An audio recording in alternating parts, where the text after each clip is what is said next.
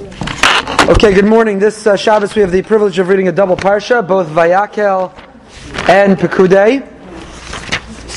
And of course, the obvious question when one looks at and reviews Vayakel and Pekudei, the question that begs to be asked is, why are we reading this again?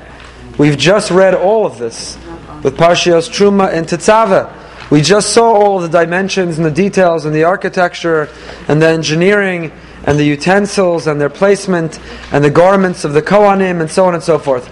We just studied all of this. Why are we revisiting it? Why are we back? Why are we back here? Why are we back here again? So this is obviously a very pressing question, and the answer to it, or not there are a number of answers to it, can be understood in the context of the Chet HaEgel, Kisisa. We spoke about it a little bit last Shabbos afternoon, with the fact that, at least for Rashi, chronologically it's out of order. The Chet HaEgel, the sin of the golden calf, occurred before God rewarded us with the Mishkan, and yet the Torah chooses to place the building of the Mishkan, of the tabernacle, before the Chet HaEgel. And whenever there's a deviation from the chronological order, and instead Hashem chose to organize the Torah thematically, one can't help but ask, why did He want the theme to unfold in that way? We talked about that last Shabbos afternoon at length. Beis HaLevi, the Meshech Chochmah, the Kuzari, and putting them all together to create an approach and an answer. We're not going to take the time this morning, but I want to share that with you because it is the pressing question. And in fact, it's a question that obviously bothered our Mefarshim to the extent that they say very little on Vayakel and Pekudei. Essentially, they offered their comments, they offered their insights on Truma and Tetzaveh. If you turn the pages, if you flip through even of the Stone Chumash, which only includes comment of Rashi, you'll see an inordinate amount of text and very little Rashi. Because Rashi and with him, most of the Mefarshim said what they had to say on Truma and Tetzaveh. Vayakel and Pekudei seems almost entirely extraneous. I'll just tell you one quick insight that I've shared before from Rav Pam Zatzal. He says one major difference between Truma and Tetzaveh and Vayakel and Pekudei is, in Truma and Tetzaveh it says, so shall you do. V'chein yasa, so shall you do. And here it says, v'chein asu, so they did. So the Rav Pam says it is so unusual. It is so unusual for someone who starts out on a project to see it through to fruition. It's so unusual to set out on a journey to complete a goal, to arrive at a destination, actually to follow through, to finish what you started, that the very fact that the Torah had this monumental project of building a place where God's presence would be felt, and Moshe completed that project, that in itself is worthy of repeating the entire story. And that's a message for all of us, the importance of Mascha b'mitzvah omrim l'gemor, the concept of finishing what you started. The concept of going from v'chein yasu, from so shall you do, v'chein yasu, so they did. How many of us go from that, and how many of us have half-finished projects sitting in our garage, all kinds of projects around the house that we started but never finished? That's one approach. The Beis HaLevi has a different approach. Beis HaLevi says, if you notice in Vayakel and Pekudei, the expression of the Kasher Tziva Hashem es Moshe appears over and over and over again. Truma and Tetzaveh, we just had the commandments of the details. Here are the utensils. Here's how to build them. Here's the construction. Here are the dimensions. Here's what to do. In Vayakel and Pekudei, when all of that is given again, but it is includes the phrase as God commanded. And says the Beis HaLevi, Rav Yashaber Soloveitchik, the Rav's great-grandfather, why do we have that expression used over and over again? Because the core violation of the Chet HaEgel was that the Jewish people sought to connect to God. Their intention was noble. They sought a tangible, physical intermediary through which they could connect to the divine. And Hashem's answer to them is, you know what? It's nice that you have noble intentions. You want to have an even stronger relationship with me. It's great that you were waiting, expecting the Luchos to arrive, and when Moshe did not descend on your timetable with the Luchos, you tried to replace it with another physical means through which you could connect to me. That's a nice, noble intention. But says God, it's not for you to design. It's for me.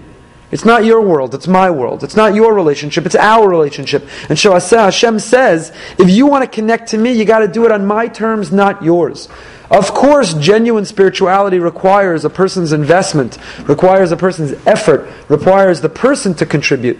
But ultimately, the rules and the boundaries and the details of the relationship come from the divine. They come from Hashem. So Hashem says, the need to connect to me through something tangible, that's valid and legitimate. To create it on your own is not. And so he says, if you want to connect to me through something physical, no problem. I'm going to give you something called a mishkan, a tabernacle. You'll cross the threshold, the entrance of that enterprise. You'll be in the chutzah, the courtyard of this place, and you'll feel my presence. You'll have a physical embodiment, a tangible place that you can feel me. But you have to do it on my terms. And says to Beis HaLevi, that's why, but Hashem gives, the Rabbeinu Bechaya says, Hashem gives the refuah kodem lamaka. Hashem gives the cure, the medicine, before he even inflicts the damage. So too he gave us the Mishkan in Truma Tetzava before the Cheta Egel and Kisisa, but then afterwards when it repeats it, it says Kasher Tziva Hashem es Moshe over and over and over again to tell us that the Mishkan reflects our legitimate need to connect to something tangible, but only Kasher Tziva Hashem, only on God's terms. It can't be our own imagination. It can't be our own ruminations. It can't be our own creativity designing a new way of connecting to Hashem, a radical new method. For me, as I said, rest on Shabbos is driving to the beach and doing yoga. For me, rest on Shabbos is getting a massage. For me, and so God, I like your idea, but I'm going to tweak it. For me, a minyan is not 10 men over bar mitzvah. For me, let's include women. For me, a rabbi is not this. Anyone could be a rabbi. For me, but rather, it has to be Kasher Tziva Hashem es Moshe. The need to connect, to be spiritual is legitimate, but the rules, the boundaries have to be respected. And says the Beis HaLevi, that's why Kasher Tziva Hashem es Moshe is repeated over and over again. It's come also against slippery slope, because if you give in one way, who knows where it's going to end. And that's why it has to be Kasher Tziva Hashem. Yeah. We have to follow Hashem. One other word of introduction. And it's an introduction that brings us full circle.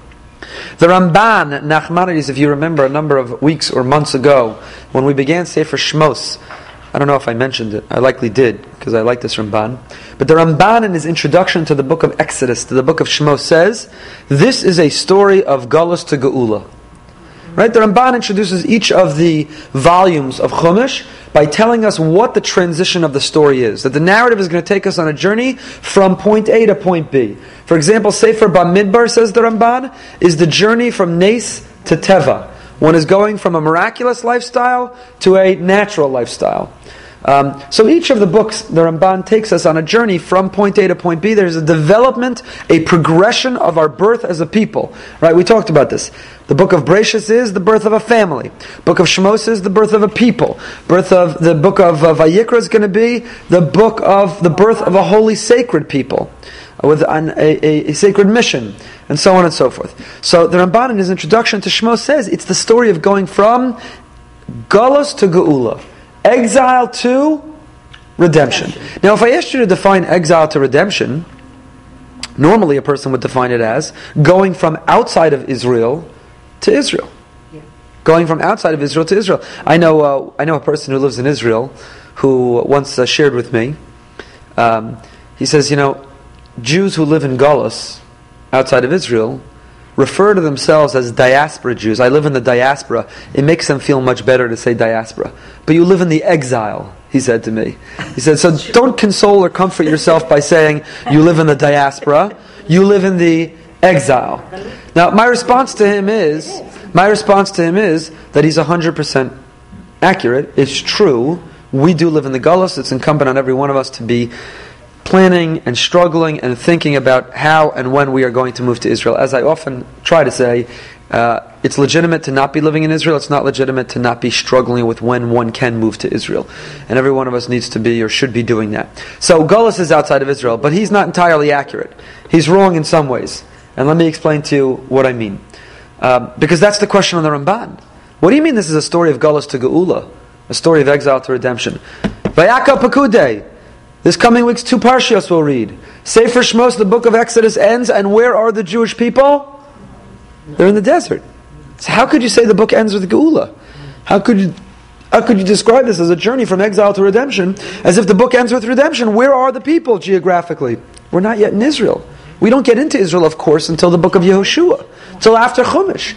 So how could there... It's a story of Galus to less Galus. We're out of Egypt. But how can you say it's a story of Galus to Geula? That's the Ramban's statement. And Rav Shechter liked to quote and share often this question on the Ramban. What do you mean it's Galus to Geula? Where is the Geula? So, understand that in the language of our prophets, if you look in the Navi, they use the terms Galus and Geula to refer to geographic locations. Israel is Geula, and outside of Israel is Galus. But the truth is that that's a second tier of understanding those terms. But the primary way of understanding those terms is not a geographic description, but a metaphysical description, a spiritual description. What do I mean by that? Look at the words of Chazal. In the beginning of the Torah, in the beginning of Sefer Bereshis, God creates a world, and in the beginning of that world, v'ha'aretz ha'isa sohu v'avohu v'choshech al pnei sahom. The world was empty and desolate and darkness on the surface of the deep. Our rabbis understood that each of these terms, Chazal and Bereshis Rabbah and the Medrash, understood that each of these terms represents one of the four galios. We as a people have experienced 4 exiles. 4 periods we were in exile. And these words are hints to those exiles. So, Bavo, V'choshech, Al Pnei Tehom. Which was Choshech, the 3rd exile, darkness. Say Chazal in the Medrash Rabbah, the Choshech, the exile of Choshech, of darkness, is Galus Yavan, was the Greek exile. Now, where were the Jews living during the Greek exile? In Haaretz. What was the Greek exile? We were under Greek oppression. It was the Hellenist period. It was the time of Hanukkah. They defiled the temple. Where were we living under the Greek exile? We were living in Yerushalayim. We were living with access to Har HaBayis. So for Chazal, they understood the concepts of Galus and Geula, of exile and redemption, not as geographic descriptions, but descriptions of Hashra'as Hashchina, descriptions of God's intense dwelling, of the ability to feel God's presence in our midst, of a metaphysical description, of an access to the Almighty in an almost tangible fashion. So they could describe that Choshech is Galus Yavan, darkness is the Greek exile, despite the fact that we lived within the boundaries of Israel during the Greek exile. So if you understand that, now you can understand what the Ramban was saying. The Ramban is not suggesting that the book of Shemos is a book that goes from exile to redemption that we should be expecting in our Parshios this week of Vayakel and Pekudei to end up in Israel. That's not necessarily Geula. That's one understanding, a geographic understanding of Geula. But what the Ramban intends is Hashras Hashchina. Because at the end of this volume, at the end of this book of Shemos, the Mishkan has been built. Its walls have been assembled. Curtains hung. Utensils fashioned. Bigdei Kahuna sewn. Everything is in place. Everything's ready to go. Hashem is ready to bring His dwelling down. And what's the final verse of Pekudei that we'll read? The last verse. What happens? Even a few verses before that. The glory of God filled the Mishkan. In fact, God's presence was kind of almost too intense, if one can say such a thing. The Mishkan was overflowing with God's presence, such that Moshe couldn't even approach the Mishkan. The end of Parshas Pekudei, of course, you have to understand exactly what that means, and there seems to be a contradiction. Elsewhere it says Moshe did enter the Mishkan. But what one sees clearly is that the book of Shemos concludes with God dwelling on earth by entering His Mishkan, feeling His presence, Hashras Hashchina. So understand that for the Ramban, this book that we are concluding today, the Shabbos, Shemos is the journey from a people in exile, living among a pagan, idolatrous nation, unfamiliar with the unity of God's existence, influenced by their secular, paganistic, idolatrous surroundings. And it ends with redemption. Redemption, not geographic redemption of being in Israel physically, but ends with the redemption of a knowledge and certainty of one God, having experienced His miracles in Egypt, the splitting of the sea, hearing His voice at Har Sinai, understanding and embracing His commandments of Nasa v'Nishma, and finally welcoming His presence down to this world through His dwelling in the Mishkan.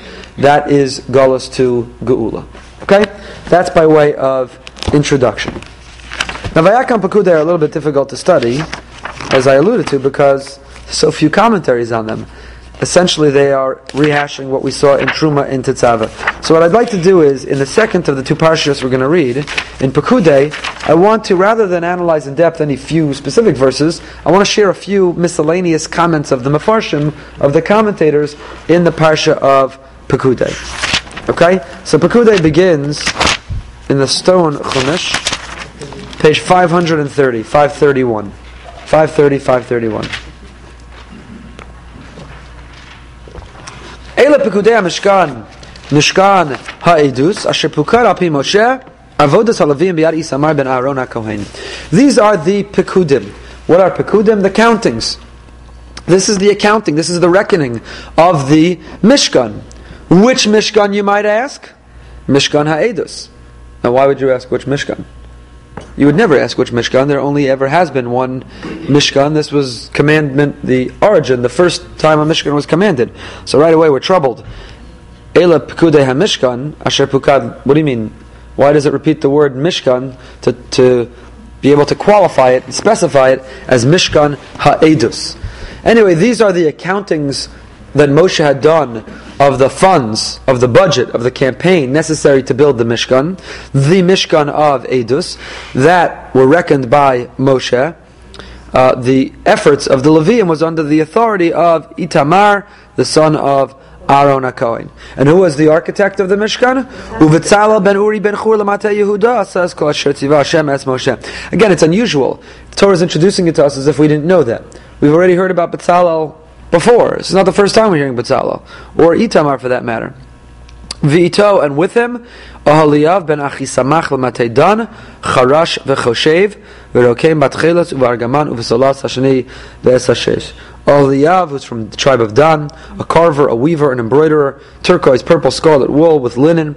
He is Charash v'choshev. Choshev here means even more, Malachas Machsheves. This is a skill that takes... it's a skill with a certain acumen. So that's what's happening here at the beginning. Rashi tells us, why is the term Mishkan repeated twice? Eila Pekudei HaMishkan, Mishkan HaEdus. Why do you have to clarify which Mishkan? There only ever was one Mishkan.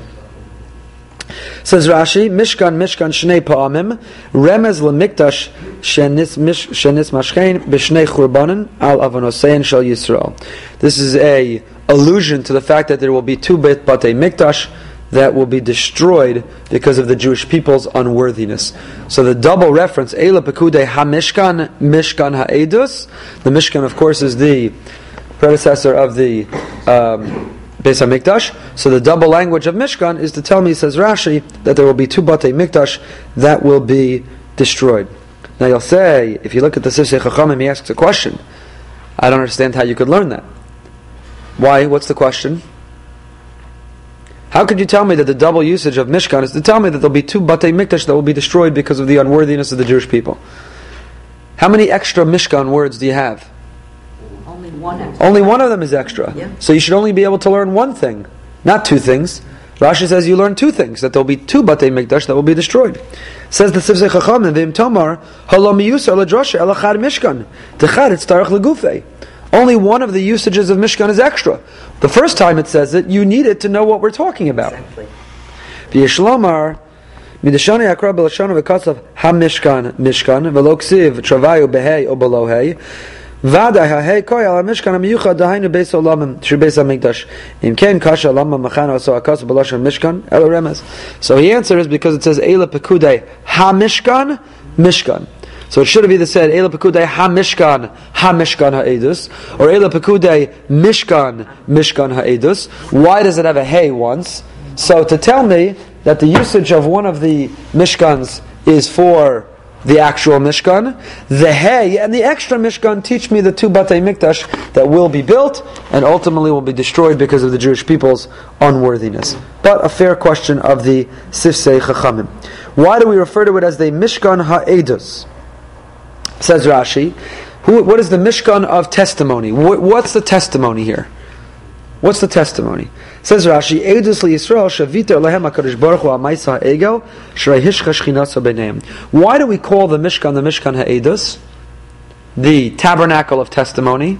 What is it testifying to? Says Rashi, it's testifying to the fact that God forgave the Jewish people after the Chet HaEgel. Because the fact that He chose to live with them He moved in with us. He came down to this world and brought His presence, His Hashras Hashchina, even after He was prepared to wipe us out and eliminate us, shows Sheviter Lahem HaKadosh Baruch Hu. He was mevater, He overlooked, He was forgiving, He was able to dismiss it and move on. Shrei Hishcha Shchinaso Beinehem. Right? So very beautiful Rashi, that every time we mention the word Mishkan, it should remind us of God's capacity to forgive. Now again, it particularly makes sense within the Beis HaLevi, the Meshech Chochmah, the Kuzari, I mentioned that the Mishkan was the perfect antidote to the Chet HaEgel. Chet HaEgel was the people's need for something tangible. God says, fine, legitimate, you have that need, you got to do it on my terms. Here is a Mishkan, something tangible through which to connect to me. So if we understand the Mishkan as the perfect response or antidote to the Chet HaEgel, then we can understand why the Mishkan is called a Mishkan Ha'edus, because it testifies to the fact that God was willing to forgive us and gave us a proper channel, an outlet for this legitimate need, which was incredibly gracious of Hashem, who could have said, even if it was a legitimate need, the bottom line is, what you guys did was egregious, it was terrible, it was horrible, it's unforgivable, it's intolerable. But instead, Hashem says, I'm willing to forgive. Forgive, not only forgive. He could have said, I'm willing to forgive, but I'm not building you anything. And I'm not giving you anything. Because your need for something tangible is what got you into trouble in the first place. But Hashem is gracious and kind and compassionate. So not only does He forgive, A, but B, then He provides for that, what He obviously feels is a legitimate need, for us to have a tangible means through which to connect. Please hold your questions. The Klei Yakar, hold your questions. The Klei Yakar, well, before we get to the Klei Yakar, the Balaturim of Yaakov ben Asher says, Eile Pikudei, the word Pikudei is spelled complete with a Vav. You could have spelled Pikudei sans the Vav, without a Vav. Why do you have a Vav? That's not such a great question to me, because Pikudei could be spelled with the Vav or without the Vav. It's not, I don't know that it's compelling that it should have been without the Vav. Okay. Malei Vav, Shapiked lechovav meos elef shelo yachshedu shelakach min hakesef. Why? What accounting is going on here? Why is there an accounting taking place? So the Medrash Yalkut Shimoni fills in. The Yalkut Shimoni says that they completed the Mishkan. You know, at the end of the Megillah reading, you know what the most inspiring part of Megillah reading is for me? The last line. That Mordechai was Ratzui L'Rov Echav. Mordechai was beloved to most, not everybody. The Megillah doesn't say he was beloved to everybody. The Megillah says that this man, who was the catalyst for their salvation, who almost single-handedly displayed the courage, the strength, the resolve, the tenacity to encourage Esther to stand up, that Mordechai himself will refuse to bow down, that Mordechai, who almost single-handedly was the catalyst for their salvation, saved the lives, saved the Jewish people, was Ratzoi L'Rov Achav. In the next vote for him, for the Sanhedrin, he still only received a majority. It wasn't unanimous. There were still people who said we could do better. That to me, as a rabbi, as a community leader, is inspiring. To remember that even Mordechai was Ratzoi L'Rov Echav. I find that very inspiring. So Moshe Rabbeinu also. Moshe, who leads them out of Egypt. Moshe, who challenges Paro and introduces the plagues. Moshe, who takes them across the sea. Moshe, who begs to Hashem. How many times already in Sefer Shmos of the Jewish people disappointed God, and Moshe begged for forgiveness. And you know what happens? The Mishkan is complete. It should be a time of unbridled joy and happiness. And what do the people come and do, says the Yalkut Shimoni? Say to Moshe, we've been reviewing the budget, and we're reviewing the capital campaign, and there's a lot of money that came in, and where is it? Where is it? Moshe, empty your pockets. Moshe, we're searching your tent. Could you imagine? We're auditing you, Moshe. We're calling for an audit. We're a slave nation, Eisvarv, Nebuch, nothing, good for nothing, complaining, reject, ignoramuses. You are Moshe Rabbeinu. We're auditing you, says the Yalkut Shimoni. So Moshe started to do the accounting. And he starts to add it all up. And Moshe is short. 1,000 something. Moshe is short. And he panics. What's he going to do? He knows he didn't pocket one penny. He knows that his integrity is impeccable. He knows that his bookkeeping is transparent. But he starts to panic. And then he remembers, says the Yalkut Shimoni, the vavim, the hooks that bind the curtains together, that hang in the Mishkan, he forgot to include them. Rav Moshe Sternbach writes, why did he forget the hooks? Because he thought they're negligible, they're insignificant, they're unimportant. Right? A little hook, you go to Home Depot, a hook costs garnished. It's less than $1. It's 20 cents a hook. It's garnished. But you can have an entire building, and without the hooks, you have nothing. So the planks and the walls and the curtains and the everything can be worth tremendous amounts of money, and the garnished insignificant hooks that cost nothing are the necessary part of holding everything together. And says the Rav Moshe Sternbach, what Moshe drew from there, what we are to draw from there is that sometimes it is the acts, it's the hooks that bind us with others that we dismiss and neglect and feel are negligible and insignificant that are the most important things because they bind us together. The Vavim. And that's the letter Vav. Rabbi J.J. Schachter, one of my Rebbeim teachers, has a beautiful Torah on why it's the letter Vav. You know, Vav is the letter of the Vavim. The hooks are called Vavim. The Vav HaChibur. The Vav HaChibur is the Vav that unites, that brings together. Cain, when he kills Hevel, the Medrash says, you know, we talk about the scarlet letter. Cain, the Medrash says, had to wear a letter on his forehead. What was the letter he wore on his forehead? The Vav, because he didn't have a hook, he didn't understand what it meant to connect with his brother. Rabbi Schachter points out. So here the Kli Yakar is going to talk about this, we'll mention this in a moment. So the Baal HaTurim says, why is Pekudei spelled with the Vav? Because all 600,000 Jews should not suspect him that he took money. Not to suspect him that he took any of the silver. All 600,000 alluded to by the letter Vav. Within this Yalkut Shimoni, you could say it's spelled with the Vav for another reason, Eila Pekudei, because it was the Vavim that Moshe had neglected.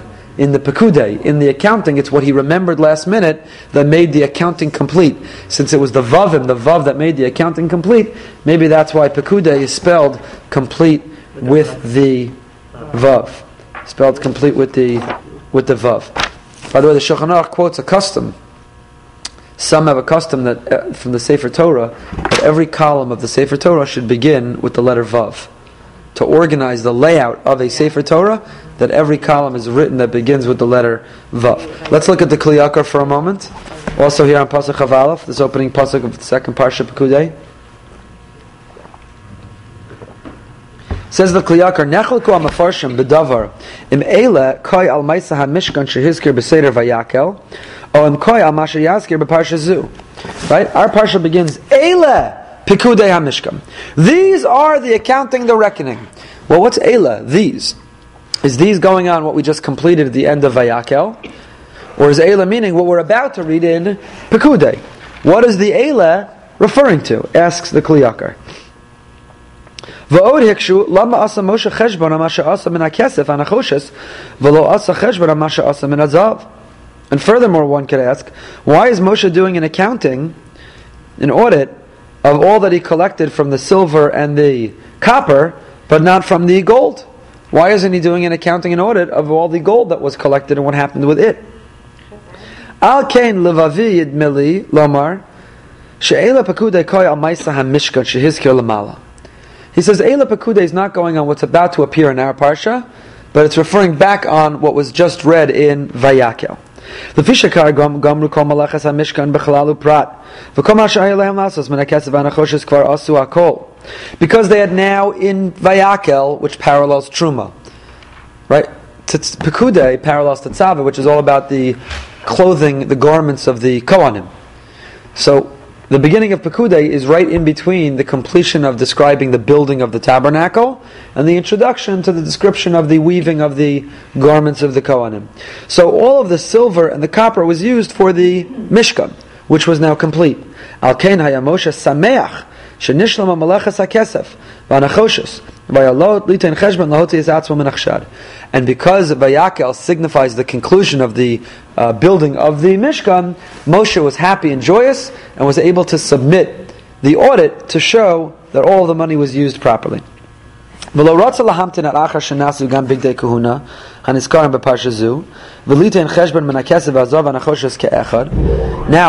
why didn't essentially the Kli Yakar is asking, why didn't Moshe wait till the end of Pekudei? Let the last pasuk of all of Book of Shmos be Eila Pekudei HaMishkan B'Bigdei Kahuna. Why didn't he wait to submit the audit till after the Bigdei Kahuna also? Because some of what was raised and gathered and solicited was used for the Bigdei Kahuna also. So why does he sigh? Why does he breathe the sigh of relief that the Mishkan is complete and he's beyond reproach and submit the audit then? Why not wait till after the completion of the Bigdei Kahuna? Says the Kli Yakar, Lafisha b'kol mashenizkar b'parsha zu lo haya bo kesef v'nechoshes v'achar shekvar kolsa amalacha min hakesef v'nechoshes ro litein cheshbon miyad aval azav lo haya yochel litein cheshbon adayin lafisha adayin lo asu kol bigdei kahuna ha'amurim b'seder zeh v'haya b'hem gam ken zav, because silver and copper, their use was completed with the Mishkan, but the Bigdei Kahuna also includes gold. So he couldn't yet give the full accounting because some of it was necessary for the Bigdei Kahuna. So he couldn't yet submit the complete accounting of everything. He waits for the gold.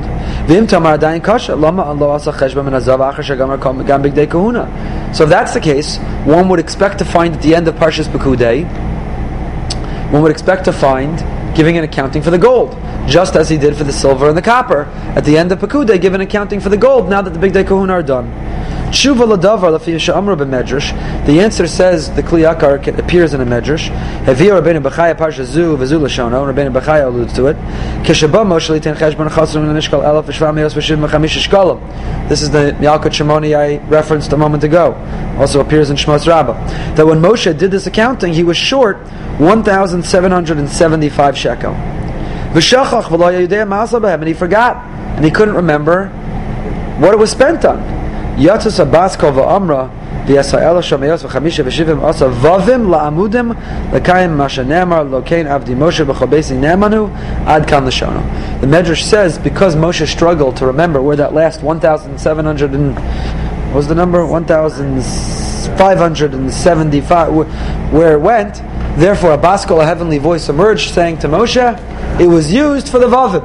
And that is a fulfillment of the verse that Moshe is b'chol beisi ne'aman, that God trusts Moshe and his integrity remains intact.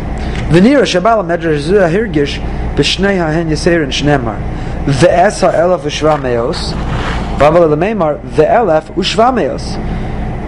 Why does it say ha'elef u'shva ha'meos? The 1,000 and the 700. It should say 1,700. Why the and the? Why the two hays?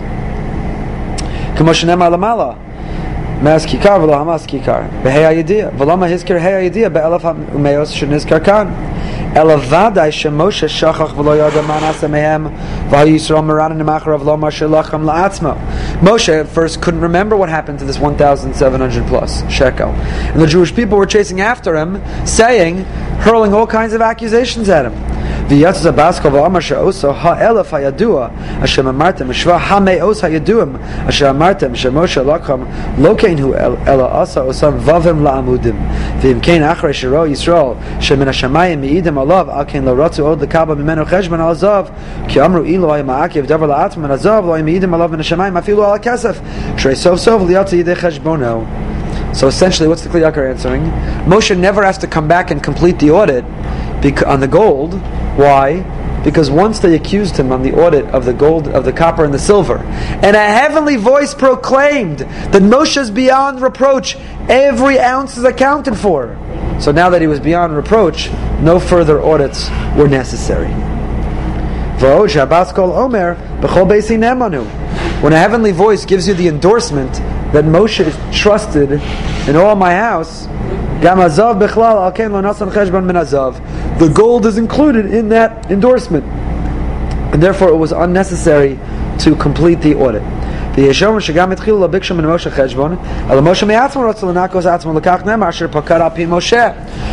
suggests the Kli Yakar that maybe the people never ever gave an accusation. Maybe they weren't the ones who pressured Moshe to do an audit. Maybe it was Moshe on his own. It's a powerful lesson for somebody who runs the communal funds, the pushka, the discretionary fund, that even without being asked, you should have regular reports on the funds, so that you can remain beyond suspicion, beyond reproach. And what should have happened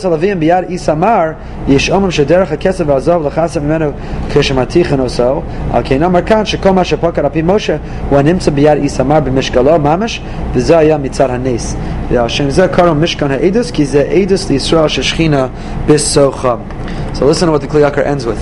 He says, normally when you melt metal, it loses some of its volume. Anyone work with metal here? There are impurities. Okay, I've never worked with metal, I don't know. But apparently, says the Kli Yakar, maybe in Lemberg, Rav Lunchitz did work with metal. He says apparently when you melt the metal, it loses its volume, or its weight. Not its volume, its weight. So what should have happened is, when Moshe provided it to Itamar, and they weighed it, when he was fashioning the utensils themselves, it should have been less than he collected, because now it's been... But you know what happened? There was a miracle. It weighed the same. And why did it weigh the same? To be able to keep for Moshe to be beyond reproach. Because it was a miraculous thing. To melt it down and fashion utensils and not have it lose weight from the original amount that was given was miraculous. But why? So that Moshe would be beyond reproach, that he didn't pocket any of these metals. And says the Kli Yakar, that's why it's called Mishkan HaEdus. It's called the Mishkan HaEdus because it is a testimony that God endorses Moshe as a leader. It's a testimony to God's presence because he performed this miracle when it came to the fashioning of the utensils. Okay, so that was the first thing I wanted to see. This notion, the Medrash, the Vavim, the accounting, the Mishkan twice, and this statement of the Kli Yakar. Next, Betzalel.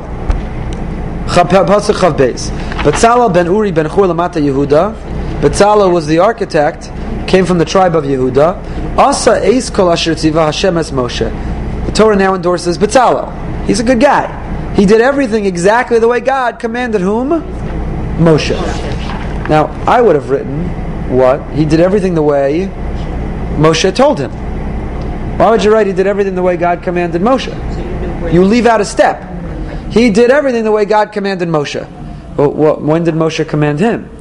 So Rashi says, Amar tzivo so Moshe, Amar tzivo so Moshe en ksiv kan, ela kol asher tziva Hashem es Moshe. Rashi picks up on this. It does not say as Moshe commanded him, but rather it says as he did as God commanded Moshe, but he's not Moshe. So why does it tell us this? Afilu dvarim shelo amar lo rabo. Even things that his teacher did not tell him. Hiskima daito l'mashanemar l'Moshe misinai. He anticipated what God told Moshe, even if it wasn't the same thing that Moshe told him. What do you mean? Ki Moshe tziva leBetzalel lasos tchila kelim v'achar kach mishkan. Moshe told Betzalel what was the order as the chief on this construction site. What was the order he should follow of building? So Moshe said, first build... I lost my place. Right. Moshe said, first you build the vessels and then build the Mishkan. First build the furniture and then build the house. Amar Betzalel says to him, Minhag olam lasos tchila bayis v'achar kach mesim kelim b'socho. What are you talking about? You don't go buy furniture and leave it on the front lawn while you're building the house. You build the house and then you get the furniture. Amar lo kach shamati mipi HaKadosh Baruch Hu. Amar lo Moshe Betzalel hayisa. Ki bevadai kach tziva li HaKadosh Baruch Hu v'chein asa ha-mishkan tchila v'achar kach asa kelim. Betzalel says to Moshe, and so, first of all, it's better, it's more appropriate to first build the house than the furniture. He says, and second of all, I think that's what God wants. So Moshe says to him, Betzel kel hayisa. What's Betzel? Betzel is shade or shadow. You were in the shadow of God because you're right, that's what God told me. So even though I didn't tell you, I didn't relay it to you the same way God told it to me, you anticipated what God wanted. You live in the shadow of Hashem, Betzalel, that's your name. You anticipated what Hashem wanted, and you were prepared to do that above and before even what I told you. Now it doesn't address why would Moshe deviate from what Hashem told him to do. It doesn't address that. Right. But the point is, Rashi is explaining, why does the pasuk say that Betzalel listened to all that God commanded Moshe? It should have said Betzalel listened to all that Moshe commanded him, to tell us that he even listened to things that God commanded Moshe different than what Moshe commanded him. If there was a conflict between what Moshe told him to do and what he believed God told Moshe, he followed what God told Moshe. That's Rashi. Look at the Kli Yakar, not satisfied. Says the Kli Yakar, Perish Rashi, Asher Tzivo so Moshe lo nemar v'nira, shebechinam dochak Rashi lo markein, ki ladati perish ha-mikra kachu. He says, Rashi got into this whole thing that Moshe told him something different than he heard, furniture, house, what people do.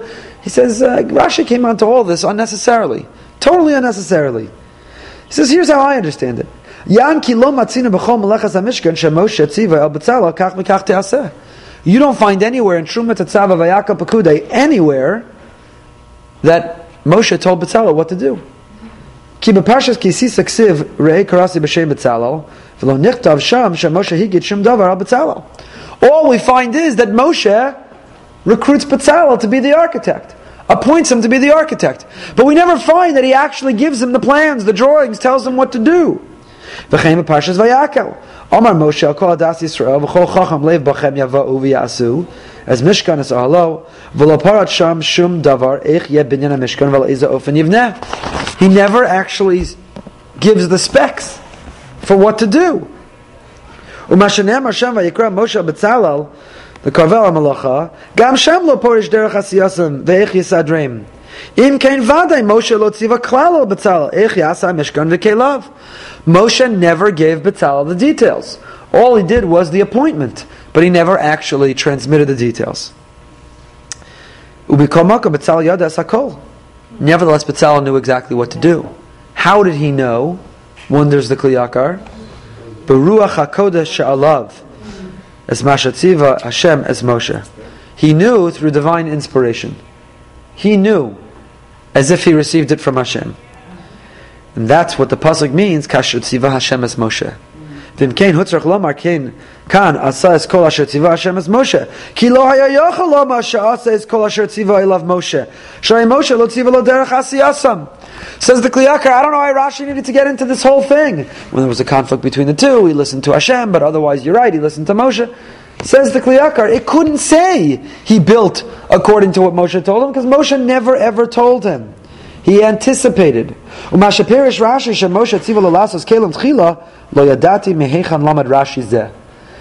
that Rashi says that Moshe told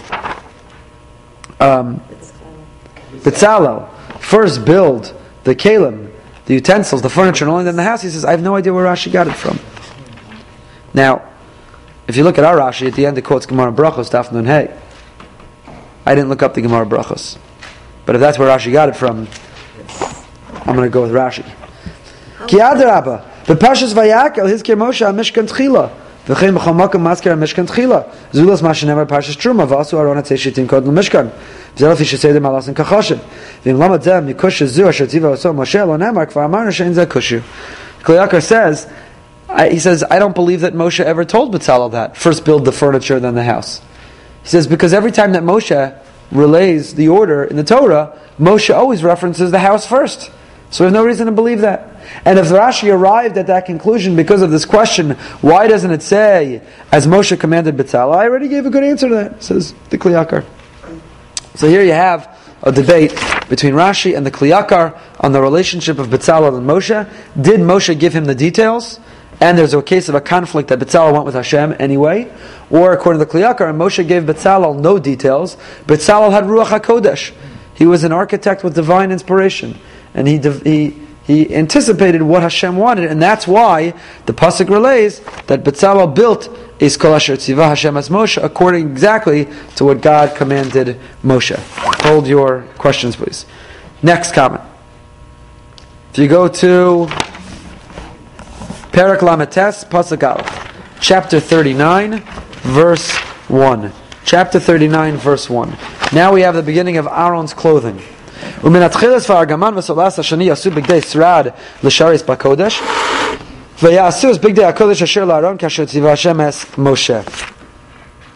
turquoise, purple, scarlet, They made clothing to serve in the Mikdash, in the Mishkan. They made holy clothing for Aaron, just as Hashem commanded. Kasher tziva Hashem es Moshe, just as Hashem commanded. Says the Or HaChaim HaKadosh. Tam omro kain b'chol prat uprat. Why do we keep revisiting this expression, as God commanded Moshe? I mentioned at the outset one reason. The Beis HaLevi says, because it's an antidote for the Chet HaEgel. When it came to the Egel, they didn't do what God commanded. They applied their own creativity and did their own what they wanted. That's why now in Bayaka Pakude, over and over and over, says the Beis HaLevi, Kasher tziva Hashem, as God commanded, as God commanded, as God commanded. But the Or HaChaim is also bothered by this question. Why with every detail? Api ma shekasamne b'Parshas Tetzaveh, ki chilek Hashem l'Moshe chilek b'chol malachas v'avodas hanasos b'Mishkan, ki chalka b'maisu ha'mitzvah sheyitzav Hashem adavar yado. V'zeh mazkir b'chol prat uprat sha'agam she'eino osa areyu mitzvah lasos. So the Or HaChaim gives an answer. He says, Moshe really had nothing to do with the actual construction. Moshe was a little left out. So in order to give Moshe a portion of the building of the Mishkan, with every act of building, of sewing, of embroidering, of constructing, it mentions as God commanded Moshe. By including Moshe in as the recipient of the commandment, Moshe gains a chelek, Moshe gains a portion in the building of the Mishkan.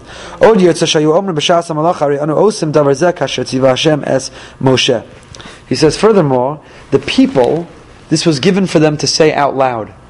Some people have a minhag to say, that's the politically correct version.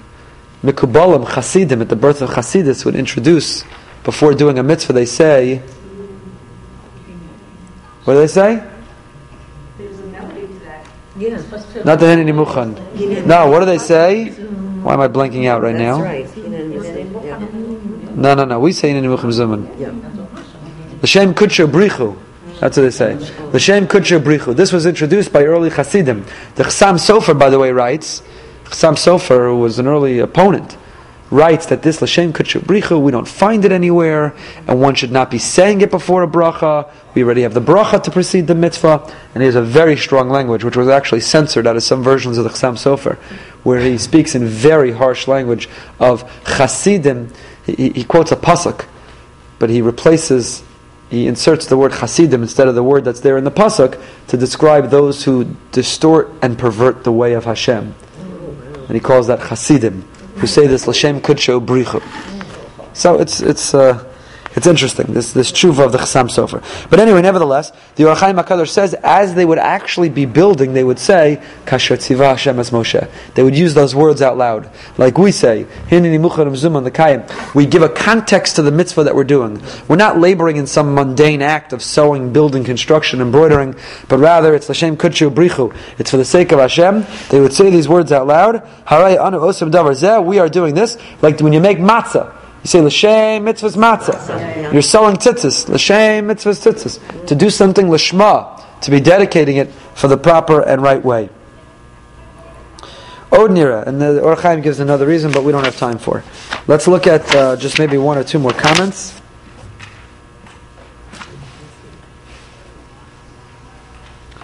There's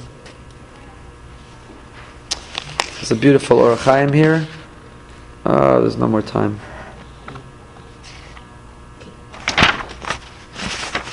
Okay, let's try to do quickly. There's a beautiful Or HaChaim on Pasuk Lamed Beis.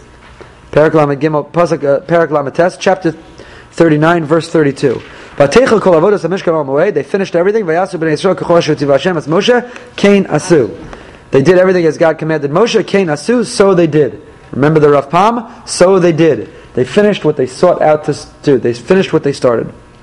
So the Or HaChaim here picks up on Vayasu B'nai Yisrael. What do you mean B'nai Yisrael? 600,000, 2 to 3 million people altogether? They weren't all involved in the construction. How could you describe that all the Jewish people completed this project of the Mishkan? It was Betzalel and his team, his committee, that actually did the building. The answer is Shlucho Shel Adam Kamoso. When someone acts on your behalf, it's as if you did it. Ukilu kol Yisrael asu. V'agam shelo matzinu she'asa Betzalel el b'mamar Hashem v'lo heim shalchu. But Betzalel was not representing the people. Didn't appoint him their agent. God appointed him the agent. Since they accepted his appointment, it's as if they appointed him to be their representative, the shliach, and shlucho shel adam kamoso, when someone is a representative, it's as if they did it themselves. Od nira kikan asa akasa mechaberes haklalos b'kiyum haTorah v'hera ki b'nei Yisrael yizkiu zel hazeh v'haTorah nisna l'tzkayim b'chlolos Yisrael kol echad yasa yichol shebiyado v'yizkiu zel hazeh. Or the idea is that you're right. Every one of us has faults, infallibilities, shortcomings, and misgivings. None of us are perfect or complete. None of us do every mitzvah to perfection. But when you combine all of us, we complement one another. My strength is your weakness, and your strength is my weakness. And when you put us all together as a people, we complement one another to be able to achieve perfection in the performance of mitzvahs. So that's what the Torah is expressing, says the Ohr HaChaim, Vayasu b'nei Yisrael. It's as if everyone did it together. V'ulaiki l'zeh remez ba'omro, v'yahavta l'recha kamocha, perish l'tzad shu kamocha, ki b'shlamo yitev l'cha, u'v'emtzuuso ata mashlam shlemuscha, v'imkein eino acher, ela ata atzmecha echa echad michalkecha. That's why we say love your neighbor as yourself. V'yavta l'recha kamocha. Well, what makes him like you? The answer is, the fact that you come together to complement one another means you want that person to succeed.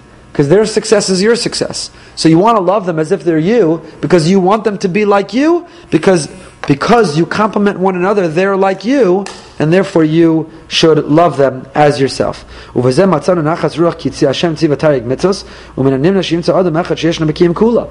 find this in the concept of mitzvahs in general. No one Jew can fulfill every mitzvah. Why? Because a Yisrael can't do what a Kohen's commanded. A Kohen's limited in being able to do some of the other things that a non-Kohen can do.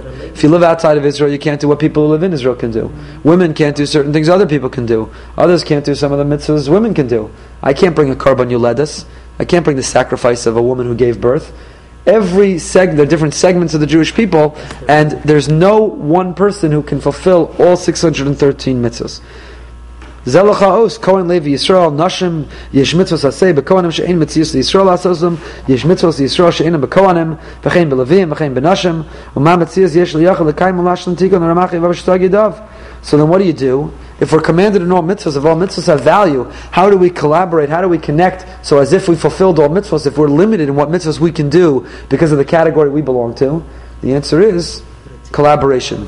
By being together and complementing one another, it's as if we've all performed all mitzvos. And so the Ohr HaChaim is saying, that's why it says, Vayasu b'nei Yisrael kechol asher tzivah Hashem. Jewish people did everything God commanded. It was as if the Jewish people did it all together in collaboration. There's another Kli Yakar I wanted to look at, but we're out of time. I'll just point it out to you. It's the Kli Yakar in Pasuk Mem Gimel, verse 43. He points out that part of the time we refer to the work of the Mishkan as Avodas HaMishkan, and part of the time we refer to it as Maleches HaMishkan. Why do we sometimes call it Avoda? Sometimes we call it Avoda, work, and sometimes Malacha, labor. Why do we switch back and forth, and which is it? And the Kli Yakar develops a beautiful idea that the construction of the Mishkan parallels the creation of the world. Kol Malacha, Malacha is a reference to creation of the world. How is the Mishkan a recreation in miniature of the world? Look at the Kli Yakar, he explains it very beautifully. We are done for today. Have a fantastic Shabbat.